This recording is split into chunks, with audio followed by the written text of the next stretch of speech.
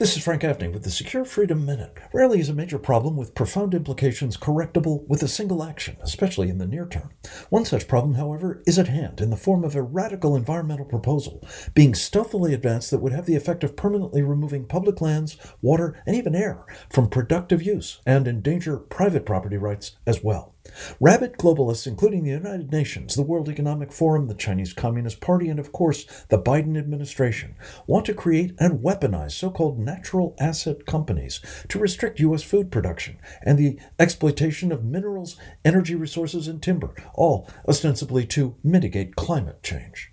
Fortunately, we can stop this devastating unconstitutional initiative by opposing, before January 18th, a proposed rule the politicized Securities and Exchange Commission is poised to approve. Join us in doing so at sovereigntycoalition.org.